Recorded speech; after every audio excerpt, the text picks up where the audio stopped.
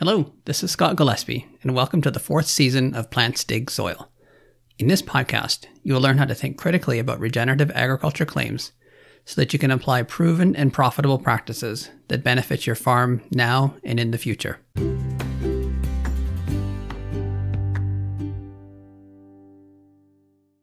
I recently came across a story of indigenous intercropping of cover crops in their intercropped cash crops. It's in the book Weeds, Guardians of the Soil by Joseph A. Coconor. The book was published in 1950, and in it the author was relying on experiences of his childhood and presumably of his years of teaching conservation and biology. The time periods are not listed, and I cannot find much information on the man. The language is dated, but it was highly respectful of the indigenous way of farming. He had heard of messy-looking fields and went to investigate. He saw the three sisters, corn, beans, and squash, all growing together. This was something normally seen in indigenous agriculture, and I discussed it in more detail in the previous episode. However, he also saw a lot of other plants growing in amongst the crops.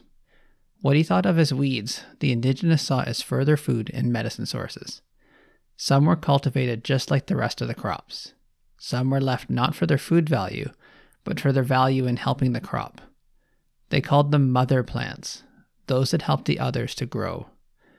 This could be in helping to break compaction, bringing nutrients up, or protecting the soil from erosion. They may have even been a nurse crop as well, protecting the early seedlings from the elements. Perhaps they even gave some disease or insect protection. It was not understood exactly how they did it. It was just observed that the mother plants helped the crop plants. What looked messy was in fact very productive. However, it was not left alone to just do what nature wanted. It was highly managed. Weeds were thinned so that they did not get too competitive. They were also checked to make sure they did not produce too much seed. In this sense, they're not weeds. To me, they were self-seeding cover crops. In our highly mechanized system, we will not be able to hand select the plants that work well together each year in every square foot of our fields. What we can do is to select the companions that work well together. We may be able to get to intercropped cash crops with intercropped cover crops, but I think we should start with just looking at how cover crops integrated into a single species cash crop system can work, and then build from there. Many people see anything growing along with their crop as a weed that takes away from what they could be getting with a clean field. While it may look like they're competitors, it's important to understand that weeds are not always competing with your crop. Beyond a certain point, they're not competitors. Only during the critical weed-free period are they a threat to yield in your crop. For most plants, the first one up wins. It gets the full sunshine. Anything emerging after that first plant knows it has others ahead of it by the quality of the light. It adapts its growth because it knows it's always going to be behind. If our cash crops can be the first one out, they have the advantage. Controlling the weeds that emerge with or after the crop can be delayed to a certain point, at which time they can start taking too many reserves of nutrients and water. After this, there's a critical period to keep the field weed-free. This gives the crop time to root deeply and grow its canopy. Any new weeds that come up must be controlled just prior to the crop entering its rapid growth phase. If this is done, any subsequent weeds will not affect the crop, or the loss will be less than the cost of another weed control operation.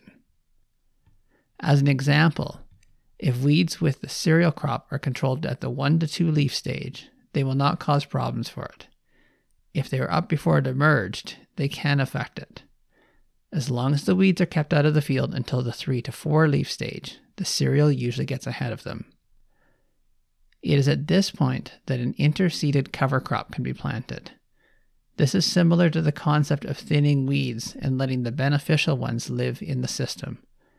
The difference is that instead of being out and hand selecting them, we purposely select them and seed them every year.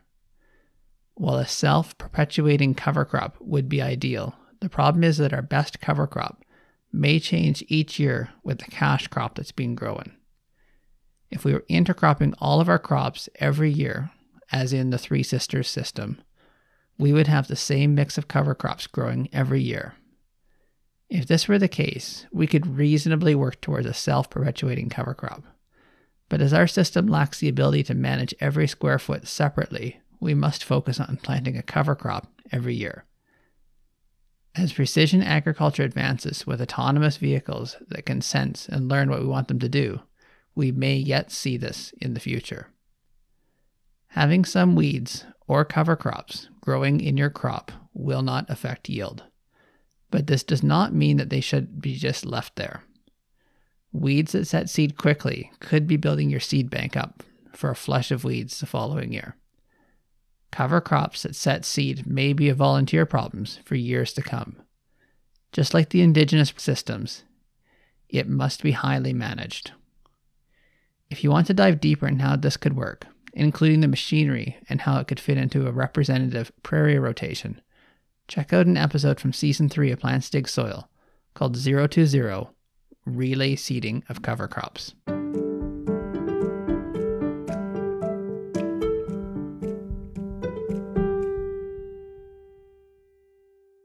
In last month's episode, I talked about intercropping cash crops.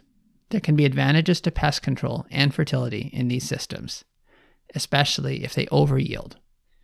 Overyield means you get more total crop than if each were grown in separate pieces of land.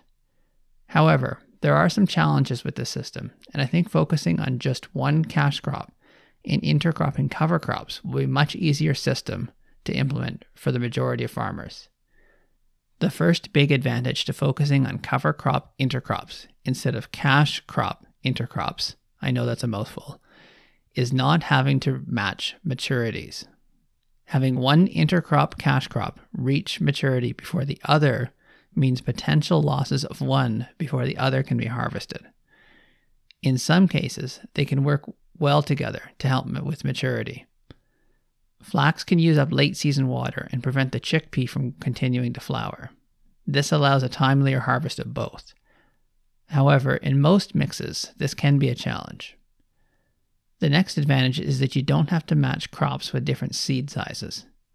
In the case of chickpea and flax, the large chickpea is easily separated from the small flax seed. Some people have found that the chickpea may actually help threshing of the flax boll as they knock around in the combine. Again, in most cases, this is tough to do. While I do not doubt farmers are going to find a way to do it, I believe the majority of farmers are not going to want to go to the effort and the expense of doing this. Matching a cover crop to the cash crop allows a much wider range of selection than just being limited to one or two good partners. You can find a single species or a mix of cover crops that work for each cash crop. In recent years, I've seen the recommendation to increase seeding rate of the cash crop to help outcompete weeds. Instead of doing this, perhaps you can have a cover crop growing within the cash crop that achieves the same goal at a lower cost. Focus on the optimal cash crop density and allow the cover crop to smother the weeds. This could even be applied to planting in the year before. As an example, if annual ryegrass were established in a pea crop and grew in the fall and after harvest, it would help to prevent the winter annual weeds and provide more residue cover than just leaving pea stubble. As long as it winter kills, canola could be seeded directly into the brown cover in the following spring. If it does not, then a conventional farmer would be able to apply a herbicide to kill it. An organic farmer may need a tillage pass or find a species that always kills in the winter. Not only would the cover help prevent more weeds, it could give the canola protection from early season winds. It might even help hold more snow and provide more soil moisture, giving the canola more water than simply a pea stubble alone. Having a cover crop under the canopy could be a big advantage in the year that hail comes. You cannot rescue a crop that's been hailed out. The damage is done. It's worse the closer you are to pollination and grainville. If you have another understory crop, you have something that protects the surface and is ready to grow as soon as the canopy is unexpectedly opened up. Now yes, it may be damaged by the hail as well, but being vegetative, it has many more resources to be able to bounce back. In my area, you can buy hail insurance. My advice is to interseed a cover crop every year and make sure you buy as much hail insurance as you can afford. That way, when the hail comes, you don't worry. Yes, it hurts to see your crop flattened, but you can take comfort in the fact that it will now be a soil building crop that will benefit you for years to come, and you are paid to do it. All of this needs to be adaptable to the season and the current water cycle you're in. I address this more in the second episode of this season called 026 Cover Crops in a Drought. The main point is to be aware of the overall trend and adapt.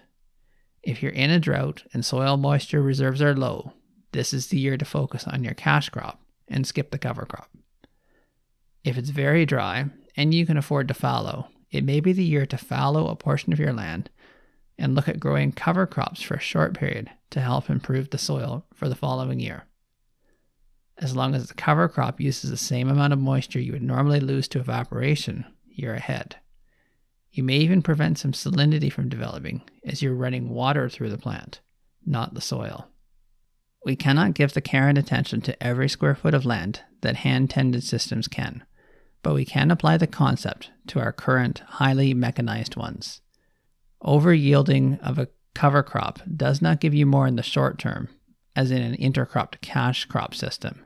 However, what it does do is to invest in your soil every year and allow you to have a more resilient and stable system in the years and decades to come.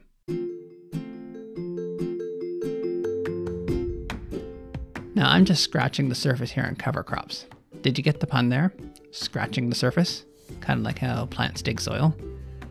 Pardon the puns, but instead of just scratching the surface, why not go deeper by enrolling in my online course, Profitable from the Start, Cover Crops for the Prairies. It is self-directed, which means you can work on it anytime, morning, afternoon, or even the middle of the night, if that's how you roll. There's no start and stop times or waiting for other students. You just work on it when you can. If you have a good data plan on your phone, you could even be listening to the lessons while the tractor is auto-steering you down the field. Though I'd prefer you're not looking at the videos then. Pay attention to what you're doing and be safe. It will take you about half an hour to an hour a day for a week, or doing it all at once in a morning or afternoon. There are office hours where you can talk directly with me and any other students that show up about problems you're encountering, or you can upgrade to a time slot with one-on-one help. The cost is $159 Canadian dollars, and you can save $20 by using the link in the description or putting the code PODCAST in the coupon box at checkout. You can also save an additional $50 by prepaying for a one-on-one session at enrollment. Paying in your local currency is no problem, as you can use credit cards securely with the Stripe payment systems or use PayPal. While this is most applicable to the prairies, ecoregions do not respect country boundaries, so anyone in the Great Plains of the United States will benefit as well. If you're listening from other parts of the world, and my podcast platform tells me you are, the specific examples may not apply, but the principles can be transferred to wherever you farm.